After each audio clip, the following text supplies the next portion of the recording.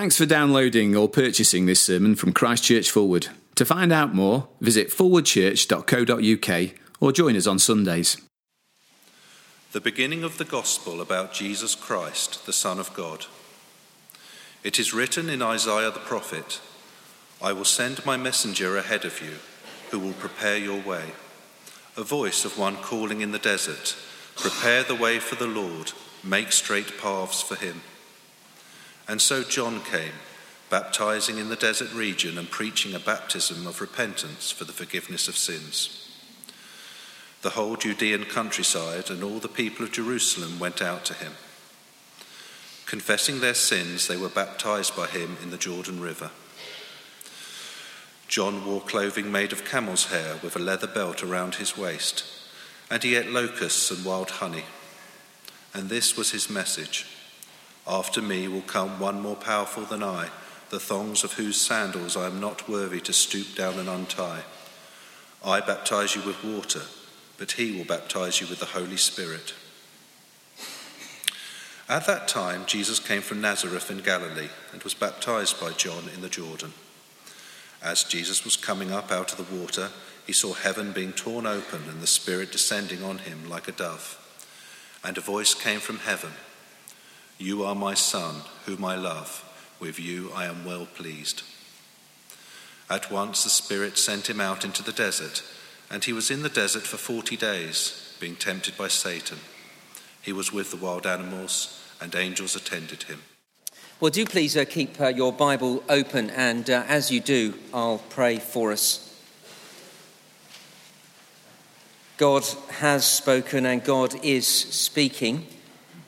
Those, Lord, are the words we've just sung. And so now as we turn to your word, the Bible, the word through which the prophets spoke, the word through which you speak, the Spirit-inspired word of God, we pray that it would be true, that we hear you speaking to us to the very depths of our being, that we may never be quite the same, having opened your word this morning.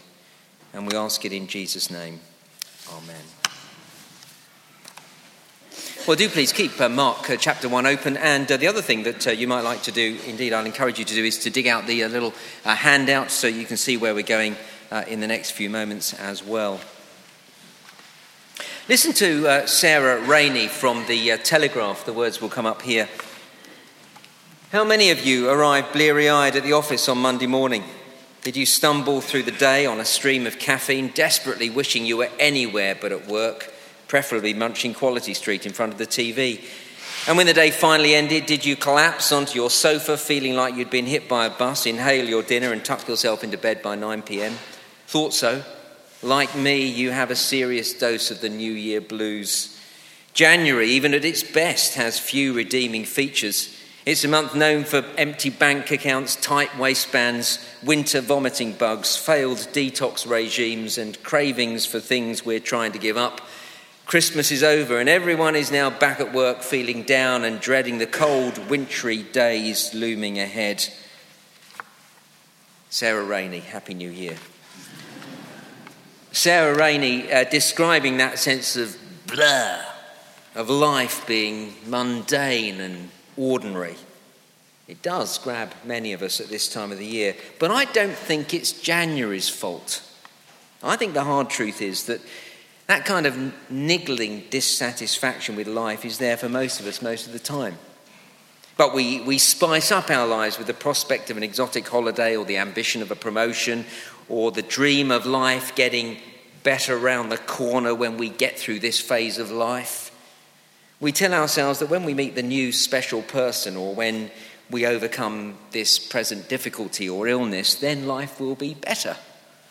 I reckon all year round and year after year, we're looking for whatever it is that will give our hearts that sort of zing, make us sing. The only difference between January and the rest of the year is that at other times of the year, we mask that dissatisfaction by focusing on the thing we're looking to, that thing we think will give us the meaning of life that we so crave and that we all need. C.S. Lewis puts it like this, and it won't surprise you for me to say he puts it better than I ever could. Most people, if they really had learned to look into their own hearts, would know that they do want and want acutely something that cannot be had in this world. There are all sorts of things in this world that offer to give it to you, but they never quite keep their promise. The longings which arise in us when we first fall in love, or first think of some foreign holiday, or first take up some subject that excites us, are longings which no marriage, no travel, no learning can really satisfy. You see, the problem is not January and the post-Christmas blues. The problem is we're looking in the wrong place to satisfy the longing of our hearts. Now, at this point, you know I'm going to say that Jesus is the one who can give us that, our heart's desire. You know I'm going to say that Jesus is the one who can give us that sense of this is what I've been made for, this is what life is all about. And yes, I am going to say that. So there we are, I've said it. But I'm going to say it because Mark says it in the first sentence of his book. Look with me at Mark chapter 1, verse 1, the beginning of the gospel about Jesus Christ, the Son of God. Many of you here have heard that and read it yourselves many, many times. But do you see what this is on about? Mark is saying, here's the gospel, the good news, except it is so stronger than good news. It is momentous news. It is the best news you've ever heard. It's fascinating looking at opening sentences in literature. Here are a few that you might be familiar with. I wonder if you can... guess them if you know them. It is a truth universally acknowledged that a single man in possession of a good fortune must be in want of a wife. Anybody know where that is? Pride and Prejudice? Oh, very good. I knew you were well-read a lot. Here was a bright, cold day in April and the clocks were striking 13. George Orwell's 1984. There was no possibility of taking a walk that day. Jane Eyre. Very good. And this one, all children except one grow up. Peter Pan. Yeah, well done. There we are. Well, down in this corner. Very good. Opening sentences are so important, authors spend a disproportionate amount of time writing them. A book's opening sentence has to grab you and make you want to read on. And I love this one. This does that for me. It was the day my grandmother exploded. That's the way Ian Banks begins his novel, The Crow Road. Makes you want to read on, doesn't it? Give the first sentence of Mark's book a thought, and it should have the same impact on us. Here is the good news, the momentous news you've always wanted to hear, the news you've been waiting for all your life, whether you've known it or not. And this good news, the best news you've ever heard, is about Jesus Christ, the Son of God. Now, if you were here last week, you'll remember this is a declaration that Jesus is King. Christ is not Jesus' surname. As I said last week, if you're in the first century, you wouldn't sort of go to the Jerusalem phone book and look up Jesus' name under C, under Christ. It's not his surname. Christ is a title. The Hebrew equivalent is Messiah, the anointed one. And the kings of Israel in the Old Testament were called the Lord's anointed, the Messiah. They were also called Son of God. So here in verse 1 are two titles of kingship.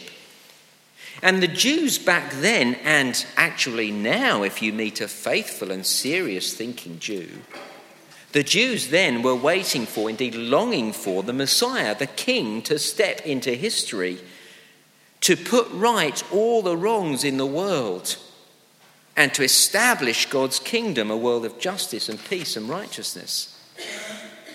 Now, isn't that the longing we all have, and often? And not least of all this week after the events in Paris and this despicable attack on the offices of the satirical magazine Charlie Hebdo. Everything that followed, the attack on individuals, an attack on freedom of speech. Doesn't it make you long for a better world? And whether it's that sort of stuff on the news or the bad stuff that happens in your own life, we know that longing of wanting the world to be a better place. First century Jews believed that the long-awaited Christ would deliver that. That's why they were waiting for him to arrive.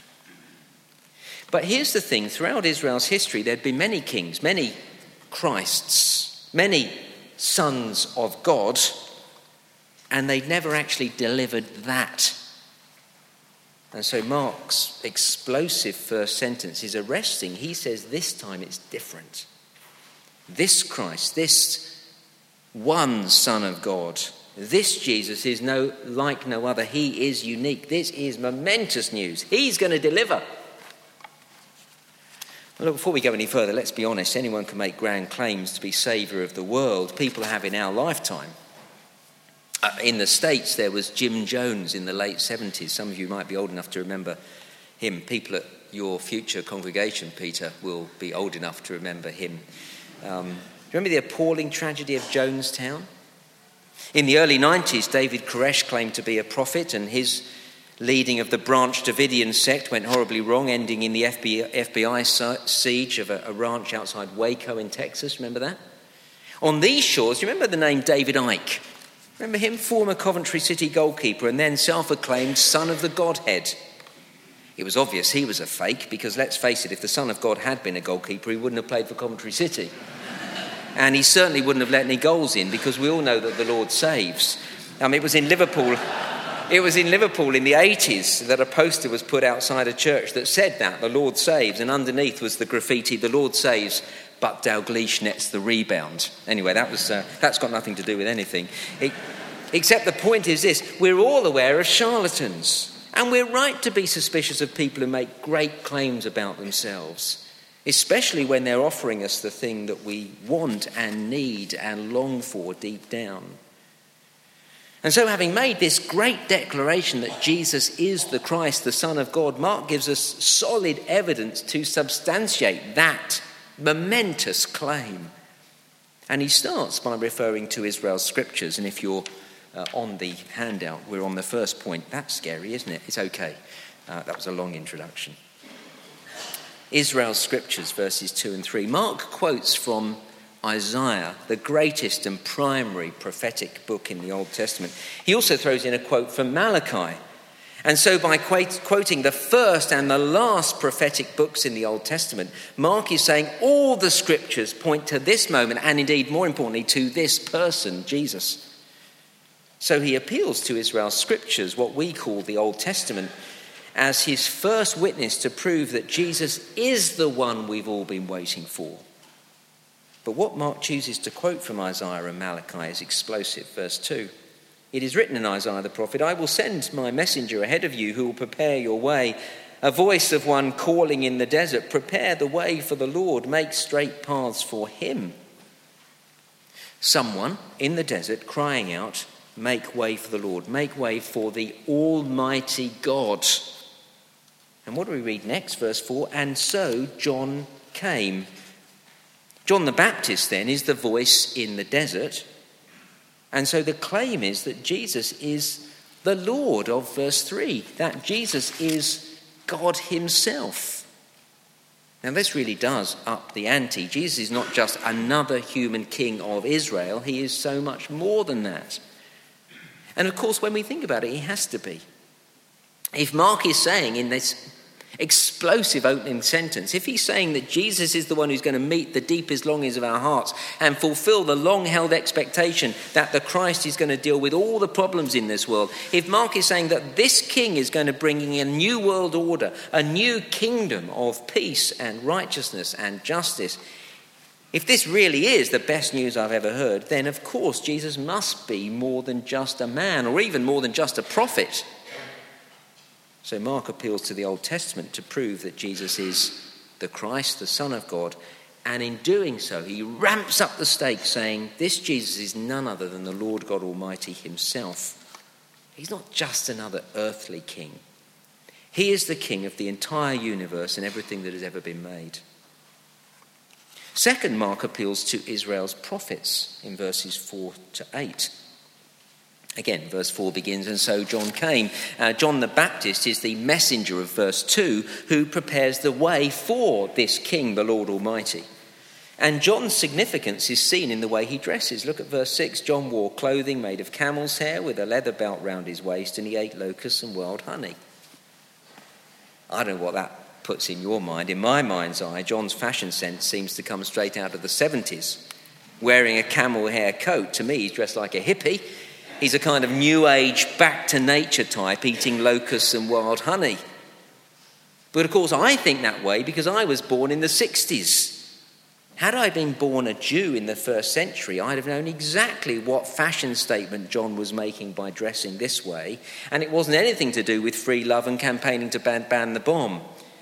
No, in dressing this way, John was acting like one of God's prophets, and I put some references on the handout if you want to chase it up. John the Baptist is dressed like a prophet of Israel, and yet look what he says of the one who would come after him, verse 7. This was his message, John's message. After me will come one more powerful than I, the thongs of whose sandals I'm not worthy to stoop down and untie. I baptize you with water, but he with the Holy Spirit. See, John, this prophet, knows that the one to come is so much more than a prophet. John, a great prophet himself, wouldn't even lick Jesus' boots, is what he's saying in verses 7 and 8. Now look, here's the thing. The prophets of old didn't talk about the kings of Israel like that. Quite the opposite. Often the prophet had to come onto the scene to stand up to the kings of Israel because they were making such a hash of it. And so for a second time, as Mark points to another source, this time John the Baptist, to underline the claim that Jesus is the Christ, the Son of God, so that source makes an even greater claim that Jesus is greater still, that he is the greatest king Israel has ever seen. But apart from proclaiming the greatness of Jesus, this section does more. John adds more. Look again at verses 4 and 5.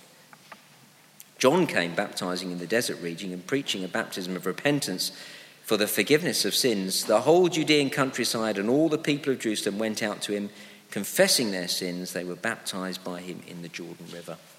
See the key words there: repentance, confession, baptism for the forgiveness of sins. John the Baptist is telling us how we become part of the King's kingdom. He's declaring how we get ourselves prepared to meet Jesus, who is the Lord Almighty. We know that from verses 2 and 3. He's preparing the way. He's telling us the way into the very thing we all so badly want and need. If you're new here this Sunday, welcome. If you've come back for the first time in a while, for whatever reason, welcome. And if that is you, you may be wondering how to connect with God, wondering what life is all about. Well, here it is. Confess your sin, repent and be baptized. Getting to grip with what those words mean then are crucial. They are the keys, if I can put it that way, to open the door into God's kingdom. Desperately, it seems many in the church, many church leaders have thrown away those particular keys. Last year I was at a conference for clergy. We were put into small groups to discuss a number of questions, and in that group one clergy person said this: I just tell people that Jesus loves them. They said, talk of repentance and sin is so negative. No, I don't tell people that they have to repent. I was a bit taken aback by that. I was flabbergasted as one after another in the group agreed with that person. This is very clear. Verse 2, John the Baptist was sent to prepare the way for the Lord. This is how we prepare to meet God. Verse 4, John came preaching a baptism of repentance for the forgiveness of sins. This person in this clergy group said it's very negative to talk in those terms. When we think about it properly, it's not negative at all. Repentance is about a change of mind, a decision to stop going my own way, to start going God's way, to turn around. That's not negative. That's sensible, logical. Just look at our world. Just look at the events of this week. Here we are living in a world that is full of catastrophe and heartache and pain. The human race hasn't done brilliantly, have we, when we look at our world? Here we are desperately trying to find meaning of life and the universe and everything. Year in, year out, flogging ourselves to find abundant, meaningful life, and all the while coming up against brick walls, going down blind alleys and getting nowhere fast. Whether it's at a personal level or on the world stage, we don't have the solution. I remember when I first started to look into Christian things over 30 years ago now, I did so because I was very aware that I didn't have the answers to the big questions of life. I was lost, heading in the wrong direction. That's why we need to repent, to turn around, to start again. calling us to repent is no more negative than telling someone who is driving in the wrong direction to take a different route. If I'm lost and not sure of the way to go, I'm grateful when someone tells me which way to go. Not negative, it's just brilliant advice. Change the way you think, change the way you're going. And the next thing we need to hear in order to enter God's kingdom isn't negative either. Look again at verse 4. John preached a baptism of repentance for the forgiveness of sins. Baptism says we need to be cleansed. That's why water is involved. We need to be made clean, forgiveness for our sin. Now again, to those who think that talk of sin sounds negative, I want to say it isn't negative at all. Not if we think about it.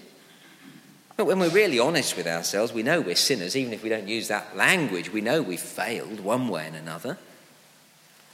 Turn with me to Mark chapter 7, if you will, where Jesus talks about this whole language of cleaning. The whole chapter is about being cleansed. Mark chapter 7, page 1010. And in this chapter, all about being clean, becoming cleansed. Look at what Jesus says about why we need that. Verse 20 of Mark 7. Jesus went on, "What comes out of a man is what makes him unclean, for from within, out of men's hearts come evil thoughts, sexual immorality, theft, murder, adultery, greed, malice, deceit, lewdness, envy, slander, arrogance, and folly. All these evils come from inside and make a man unclean." It's a pretty gruesome list. It contains some heavy-duty sin, that list. So what a surprise that it begins the way it does. See, if I'd written the list, I'd have started off with the big ones. Murder, terrorism, paedophilia, sexual immorality. What does Jesus start with? Verse 21. "For from within, out of men's hearts, come evil thoughts." Ever wondered why he starts the list like that? I reckon he knows what I'm like. I reckon he knows that I'm going to say I'm not guilty further down the list, and if he'd started higher up the list with those things, I'd have already started feeling quite good about myself and thinking I'm not really that bad, which is why he starts with my thought life. Because when I think about my thought life, when I look into it, I know I'm dirty. I know the things that go through my mind. And frankly, if you could read my mind, you wouldn't want me to be your vicar anymore. Look at my thoughts, and there's no question my life needs to be cleaned up. I'm dirty, and I haven't even got beyond the first point on the list here. So you see, as we go back to chapter 1, see why this talk of being cleansed from sin isn't negative. It's good news. It's great to hear. When I'm honest with myself, I know the sin in my life. I know I'm dirty. So it's good news to hear that there's a way for me to be cleansed. When did getting clean ever sound like a bad thing? The last time I balked against getting clean, I was a teenager who hadn't discovered girls yet. Since then, I love getting clean. I love having a shower after a long workout. I love having a soothing bath when I'm hot, sweaty and dirty after a long muddy walk or a hard day's DIY. Not that I do a lot of DIY, but when I do, I like having a bath. Getting clean's a brilliant thing. Problem is, when I try to get myself spiritually clean, I can't do it. I've tried turning over a new leaf, and I know I'm not alone. I know how many people at this time of the year have tried to clean up their act only to find that by the end of January there isn't much improvement. And even when there is some progress, there's always another area of my life that needs to be sorted out, and after that another and another. So this message of baptism of repentance for the forgiveness of sins isn't negative, it's brilliant. It's a message of someone who loves me enough to step in to clean up my life. And listen to this, it's the message of someone who hasn't given up on me despite what I am. Dirty. That's not negative, that's gloriously refreshing. Best news I've ever heard. And look where all this happens, end of verse 5. It's at the Jordan River. I must have read this chapter many, many times, and I'd never seen this point until this week. Jordan River might not mean much to us, but it is loaded with significance for any self-respecting first century Jew. The Jordan was the river that the children of Israel crossed to enter the promised land. Here's why this is the most momentous news we've ever heard. The Lord has come, and as I repent, as I stop going my own way in my own life, and as I confess my sins and ask Jesus to clean me, he takes me into the promised land, into his kingdom, giving me that for which I have always longed for, that for which I was made. That's the claim. You see, these are big claims. So, Mark turns first to Israel's scriptures, to the Old Testament, then to Israel's prophets, to John the Baptist, and last but by no means least, Mark points us to Israel's God, verse 9. At that time, Jesus came from Nazareth in Galilee and was baptized by John in the Jordan. As Jesus was coming up out of the water, he saw heaven being torn open and the Spirit descending on him like a dove, and a voice came from heaven. A voice from heaven. It is the voice of God the Father, and of Jesus he says, "You are my Son whom I love, with you I am well pleased." Here is the ultimate authority, a voice direct from heaven itself. And once again it declares that Jesus is not just another king, but he is the unique Son of God, uniquely loved by the Father, and uniquely pleasing to him. This King Jesus is like no other. But once again, note the detail in verse 10. As Jesus is baptized, the Holy Spirit descended upon him like a dove. Now, those of us who've been around Christian things for a while won't bat an eyelid at that. We're familiar with the great paintings from Renaissance art depicting this scene, and today we've often seen the Holy Spirit pictured as a dove. This is no surprise to us, but for the first century Jew, this was packed with significance. In the sacred writings of Judaism, there is only one place where the Spirit is like a dove, and that's back in Genesis chapter 1 and the account of the creation. So Tim Keller explains using these words. Genesis chapter 1 verse 2 says that the Spirit hovered over the face of the waters. To capture this vivid image, the rabbis translated the passage for the Targums like this: "And the earth was without form and empty, and darkness was on the face of the deep, and the Spirit of God fluttered above the face of the waters like a dove, and God spoke, 'Let there be light.'" So he's taking us right back to Genesis chapter 1. He's taking us right back to creation. And there were three parties operating at the creation: God, God's Spirit, and God's Word. And here in Mark chapter 1, as Jesus is baptized, we see the same three persons involved. God the Father declaring, "This is my Son." God the Spirit descending like a dove. And of course, God's Word, Jesus. And linking creation with Jesus' baptism tells us that just as God created the world for us to know him and to be in a loving relationship with him, so when Jesus walks onto the pages of history, he came to do a work of recreation, of recreating a broken world and a rebellious people and bringing us back into a loving relationship with God, the thing we were made for in the first place. It's momentous. Jesus, the King, is the way that God will usher in his kingdom. Jesus is the way everything will be recreated. That's the great message of Christian hope. Not just a patching up of this world. Not a command to try harder. But the promise of a completely new beginning, with a completely new world order, a completely new kingdom. That's why this is good news, momentous news, the best news we've ever heard. Jesus will recreate everything, and one day in the future he will usher in this new creation. If you're here for the first time or at church for the first time in a long time, let me say again, we're thrilled to have you here. Welcome. You've chosen a good day to come because we've been looking at Jesus. And he is the one to look at, indeed to look to meet all your deepest longings. He, this King, who is none other than God himself.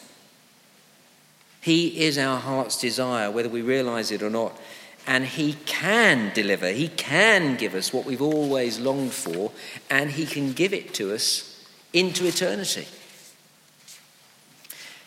For many of us here, we know this already. We are convinced that Jesus is this King. We have already signed up. We've taken the keys of repentance and baptism and walked through this door into his kingdom. So let me ask you, if you're in that category, at the beginning of this year, are we thinking rightly about Jesus? Do we really think that he is the King, the supreme King over everything? And here's, if we know whether we really believe it or not, are we basing our whole lives on that fact? Do we really believe that he will give us what we really need? Or are we putting our hope in other things to satisfy our longings? I'm talking to the committed Christian now. Have we looked to something else to give us what is lacking? We're looking to real estate or exotic vacations or career or another person or whatever it is. Do we have the New Year January blues because we failed really to look to Jesus, the King, to be the one who can give us what we really need? Well, this new year, remedy that by getting up close and personal with Jesus. Be sure he is the King of every aspect of your life. Ensure that he is directing and influencing every decision in life. It's the best way to live because he's the only one who can deliver. And be reassured that it's the best way to live because the Old Testament, the prophets and God himself tell us that Jesus is the King of all.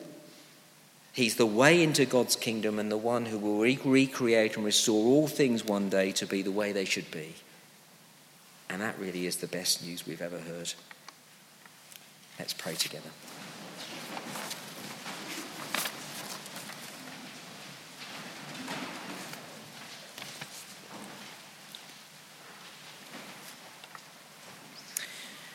Our loving Father, in a week when just across the channel we've been witnessing some appalling events, when as we've turned our televisions on and seen the news, I guess all of us at some level have had that longing for a better world. So we thank you. We thank you that we're not just dreaming an impossible dream, that we're not just hoping for something that's never going to come, but that as we look to Jesus, we can look to the one who will restore all things one day, who will put all wrongs right, and who will take those of us who enter through repentance and the confession of sin and baptism and washing into that kingdom now and into eternity when it will be realized and fully realized. And so we pray that we would be those who not only declare Jesus as King now, but live as if he were our King always. And we ask it in Jesus' name. Amen.